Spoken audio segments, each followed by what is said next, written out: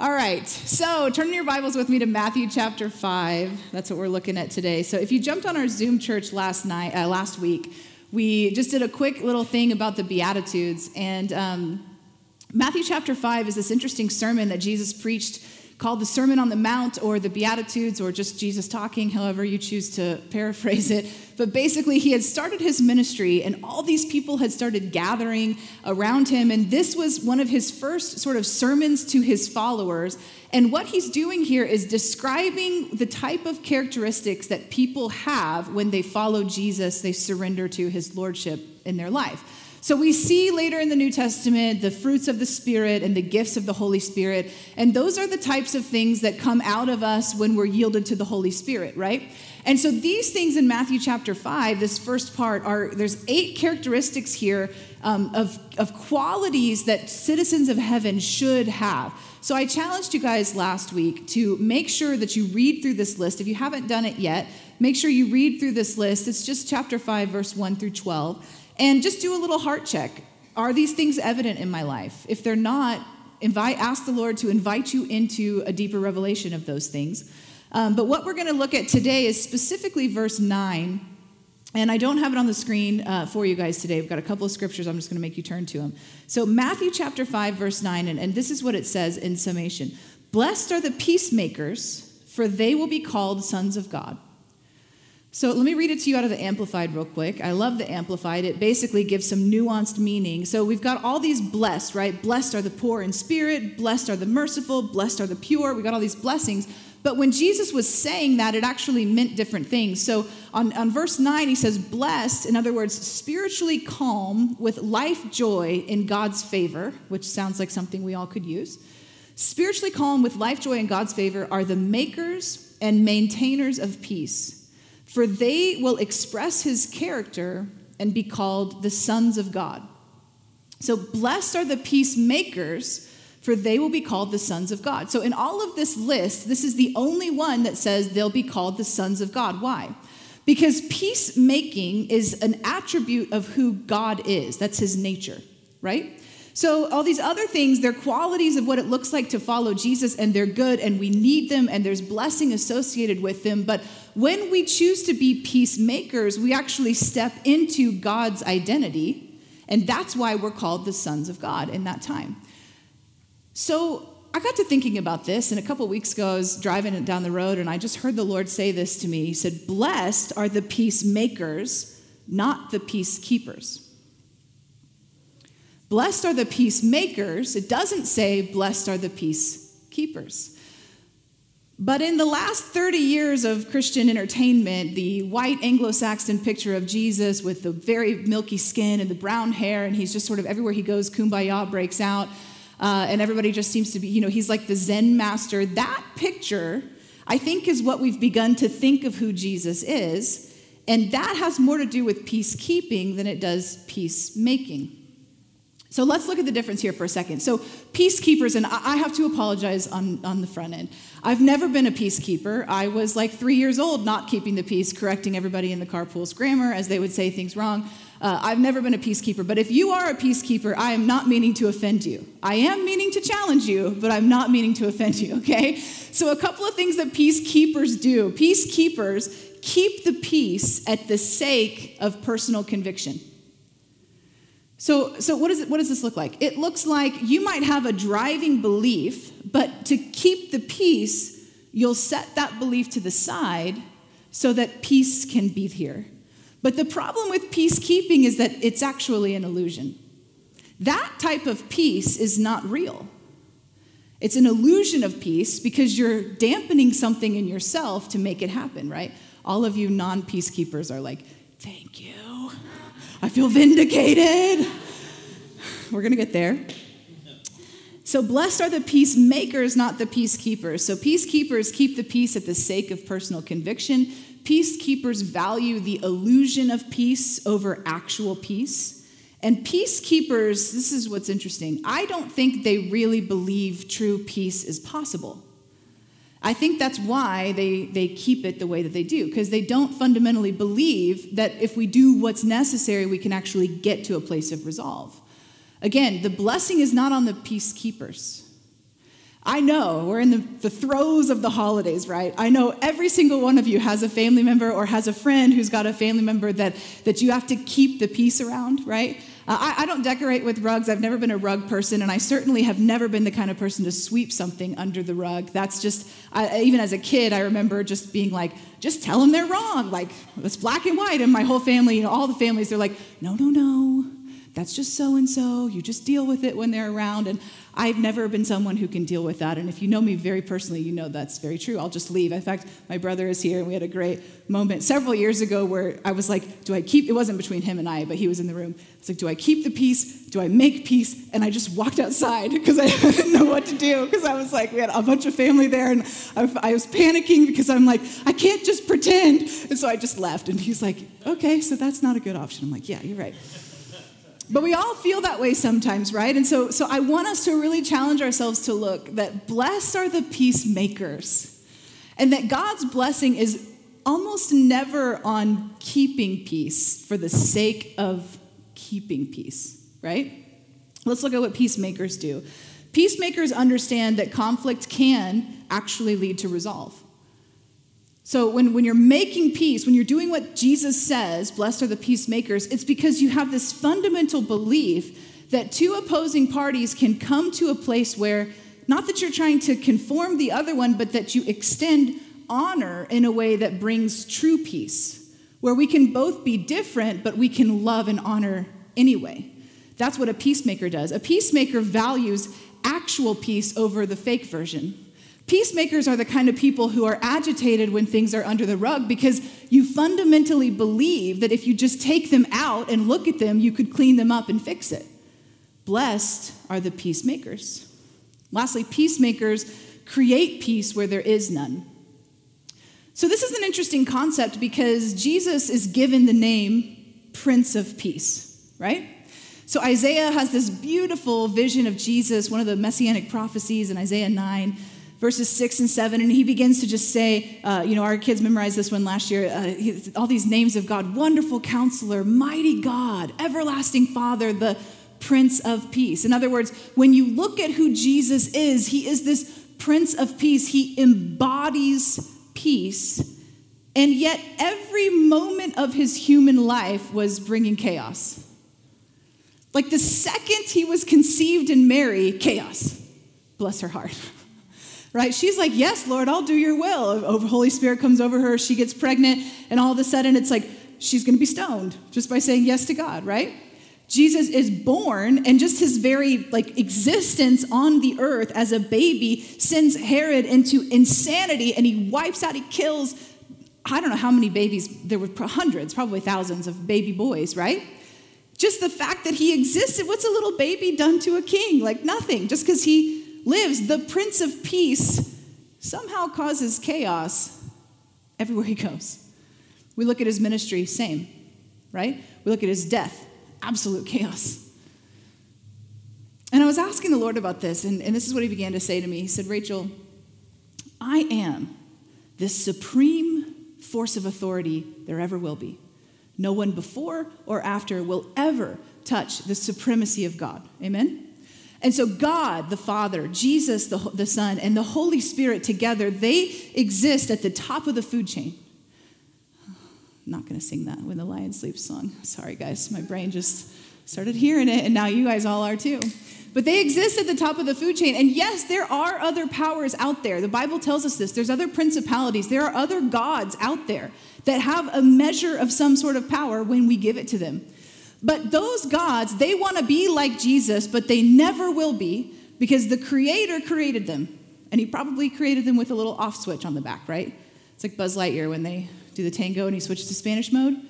The principalities are created by God. He knows all the ins and outs of them. They will never truly match him in majesty, but they want to. So when Jesus, the Supreme, the Prince of Peace, steps anywhere, there's one of two options: submit to his will or be in rebellion.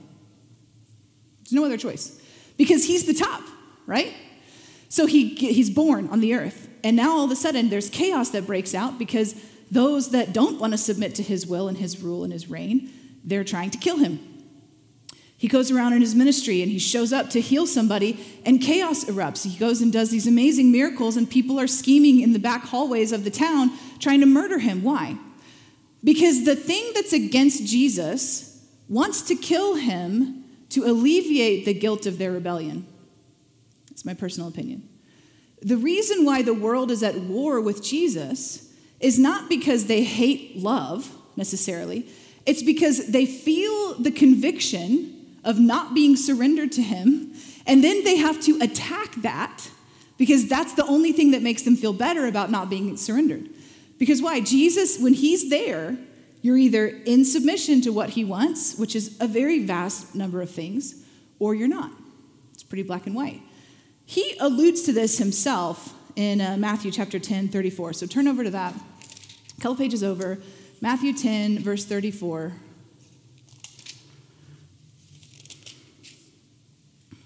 One more page. This is what he said. He said, "Do not think I have come to bring peace to this world. I've not come to bring peace, but a sword."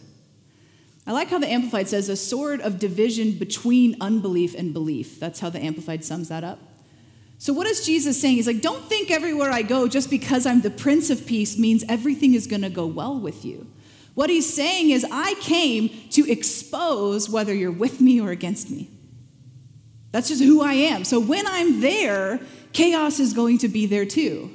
It's I don't know if you guys feel this way. It's so mind-boggling, like the Prince of Peace with his parade of chaos everywhere, right?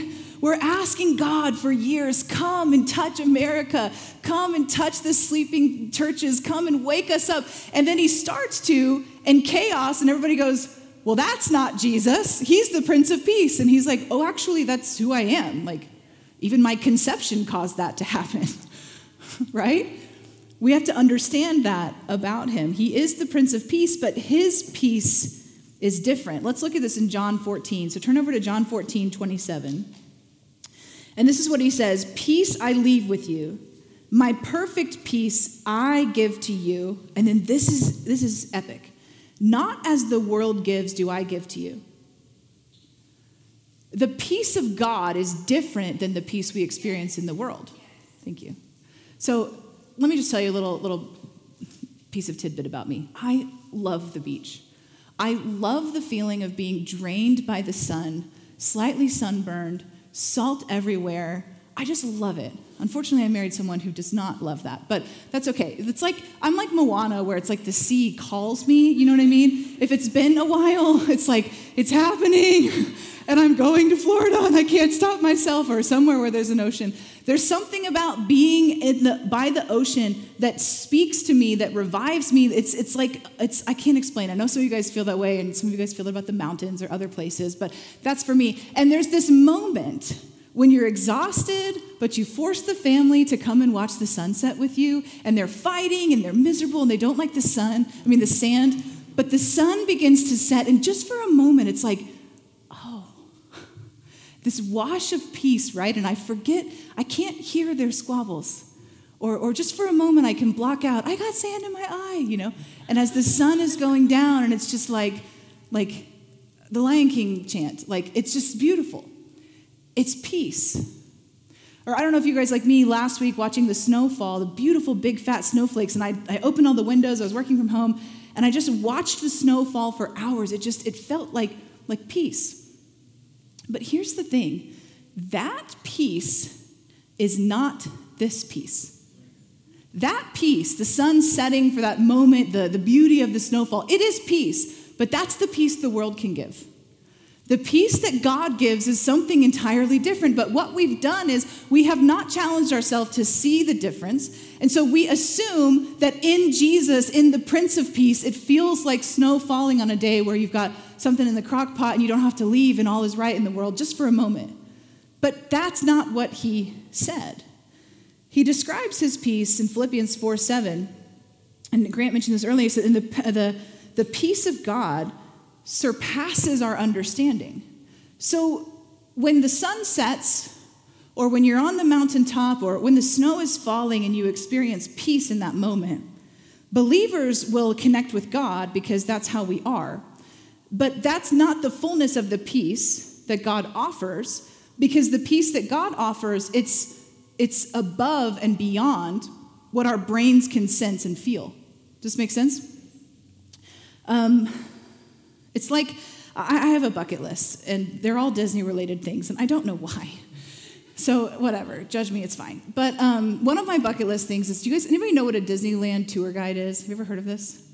So it's like an uber bougie way to experience Disney, and I do intend on doing it someday in my life when the Lord gives me permission to spend my money on that. And it's very ridiculously expensive because you also have to buy the Disney tickets and everything. But basically these people in these plaid outfits, they come in a black SUV and they pick you up at your hotel and they take you the back way into Disney World, and you get to go first on every ride you want, as many times as you want. They're like Wonka's golden ticket. So they just walk up to the fast pass lane and you just go. Doesn't matter who's there, you get priority thing because you pay an unbelievable amount of money to make this happen.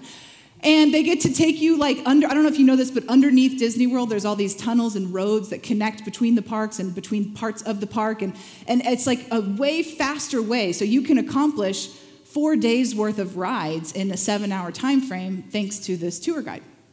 So when our family was there a couple weeks ago, I'm walking around and I'm like, I know these entrances to the underground are around here somewhere.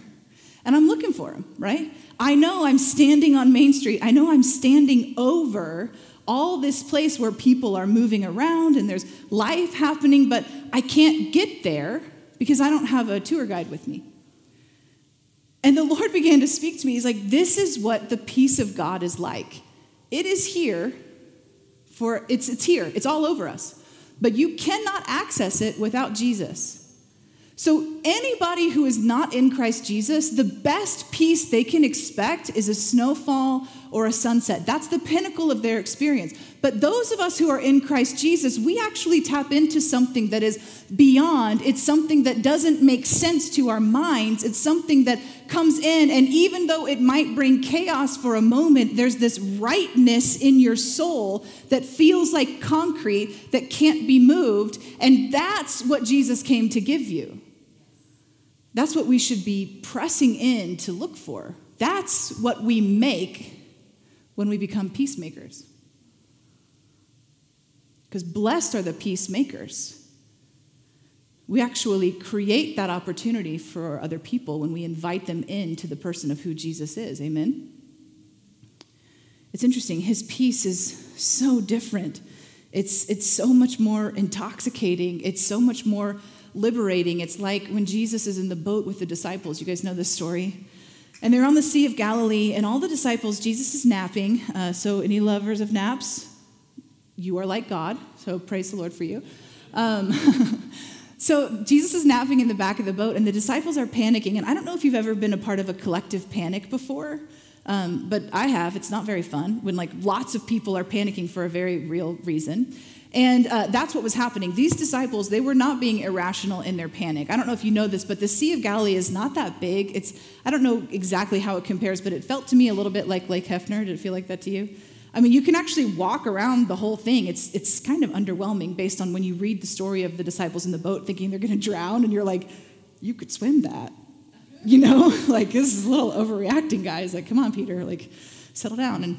And so, but what happens is the topography around the Sea of Galilee, there's these two little mountain hill things that they overlap kind of like this. And there's a certain spot where the wind would come from one direction and it would just come perfectly through those two hills, and it would become like a tornado over this little sea. So now all of a sudden, what is very survivable, what's very swimmable, what's very maneuverable becomes treacherous deep ocean water, because on these freak days when the wind would do this, it created an otherworldly experience. And that's what was happening when the disciples were panicking on the boat. The scholars will tell you that's the type of situation that was happening in the ocean, on the Sea of Galilee at that time. So it was reasonable for the disciples to be panicking.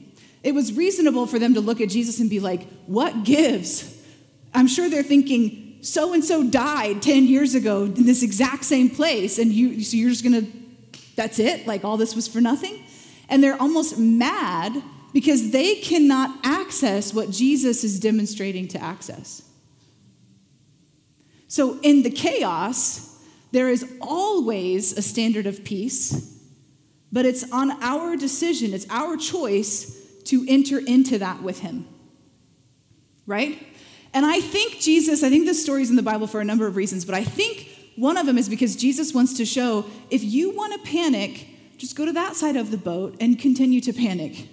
I'm back here. These are very cushy. We're going to be fine, right? You can take a nap. We're going to live. But if you want to panic, that's fine too. Go panic. Now, why would anyone in their right mind choose to panic when the Prince of Peace isn't? I mean, we do all the time, right? We worry, we doubt, we wring our hands, we get confused. Our kids are making a choice we don't like, and all of a sudden we're like, that's it. Hope is over, right? Your 3-year-old is doing, you're like, well, I guess it was fun while it lasted. No, that we enter into panic even though the standard of peace is right here. But what Jesus is calling us to is when there's chaos in our life, when there's circumstances that are contrary, when there's rivaling people in your family, whatever the case may be, that we become peacemakers. And the way we do that is we step into him, and then from that place of his authority, we begin to call things to come in line with who God is. And then they will either come in line or they won't, but those that do come in line, they will begin to experience true peace. Does this make sense? So I'd say to you again, blessed are the peacemakers, because they'll be called the sons of God. I don't know about you, but I want to be found as a peacemaker. I don't want to be found as a peacekeeper. I don't want to be the one on the boat that's like, guys, look, Jesus is over there and he's asleep, so we're probably fine. And no one's addressing the panic. They're just like, just quiet down. This feels wrong. When we keep the peace, often what we're doing is we're in love with the lack of conflict, and we've called that peace. We're in love with the lack of mean words, and we've called that peace.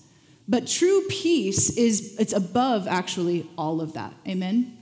I don't know where we're headed as a nation. I'm not going to pretend to say this person's right, that prophetic person is right. All I know is this. Number one, we have no reason to be afraid. And number two, if there's chaos in our lives, it means he's close by. If there's chaos happening in our nation, it means he's putting his feet down on this ground. And we should not resist that. We should lean in and get in line with what he's doing and stand with him. Amen? And I don't know what that means for you. I trust the Holy Spirit is leading all of you. And what I'm challenging you to do is be obedient to understand that you can choose to panic and he will let you. And weirdly, sometimes he kind of blesses you anyway. He's just too good. Sometimes we're like, God, you're almost too good, right? But that's because that's who he is. That's the whole age-old, he turns everything around for the good of those who love him, right? And sometimes because he's turned it around so good, we think he caused it in the first place. And then we're like, have this weird picture of God. Like, do you delight in my brokenness? But then you also turned it around. He's like, no, I'm just so good. You can't imagine a world in which I wouldn't have done this for you. I want us to be a people who are in line with who Jesus is, who are making peace in our own personal homes and in the lives of those around us. So here, let's get super practical just for a minute as we wrap this up. I guarantee you in the next couple of weeks, you're going to end up in a conversation with somebody, you probably already have this week, where the topic of either the state of the nation, the state of COVID, all the things we could list out that feel very chaotic has come up. And in those moments, we have an opportunity to invite people to connect with the Prince of Peace. But we have to understand who the Prince of Peace is, right? When I started really following the Lord, it didn't go well with some of the people closest to me. And there's a track record of that right here. Just Russian roulette it, you're going to find a story of somebody God called that it didn't go well when they said yes. At one point in my life, I was telling the Lord, it feels a little unfair, the cost that I've gone through. And he began to share with me, because it's a test for all people. And I realized, you're right, every single disciple, every person Jesus interacted with, right? The rich young ruler, he's like, I don't know, I've done all these great things for you. We'll do this one more. And he's like, ooh, that was too much. Felt too costly.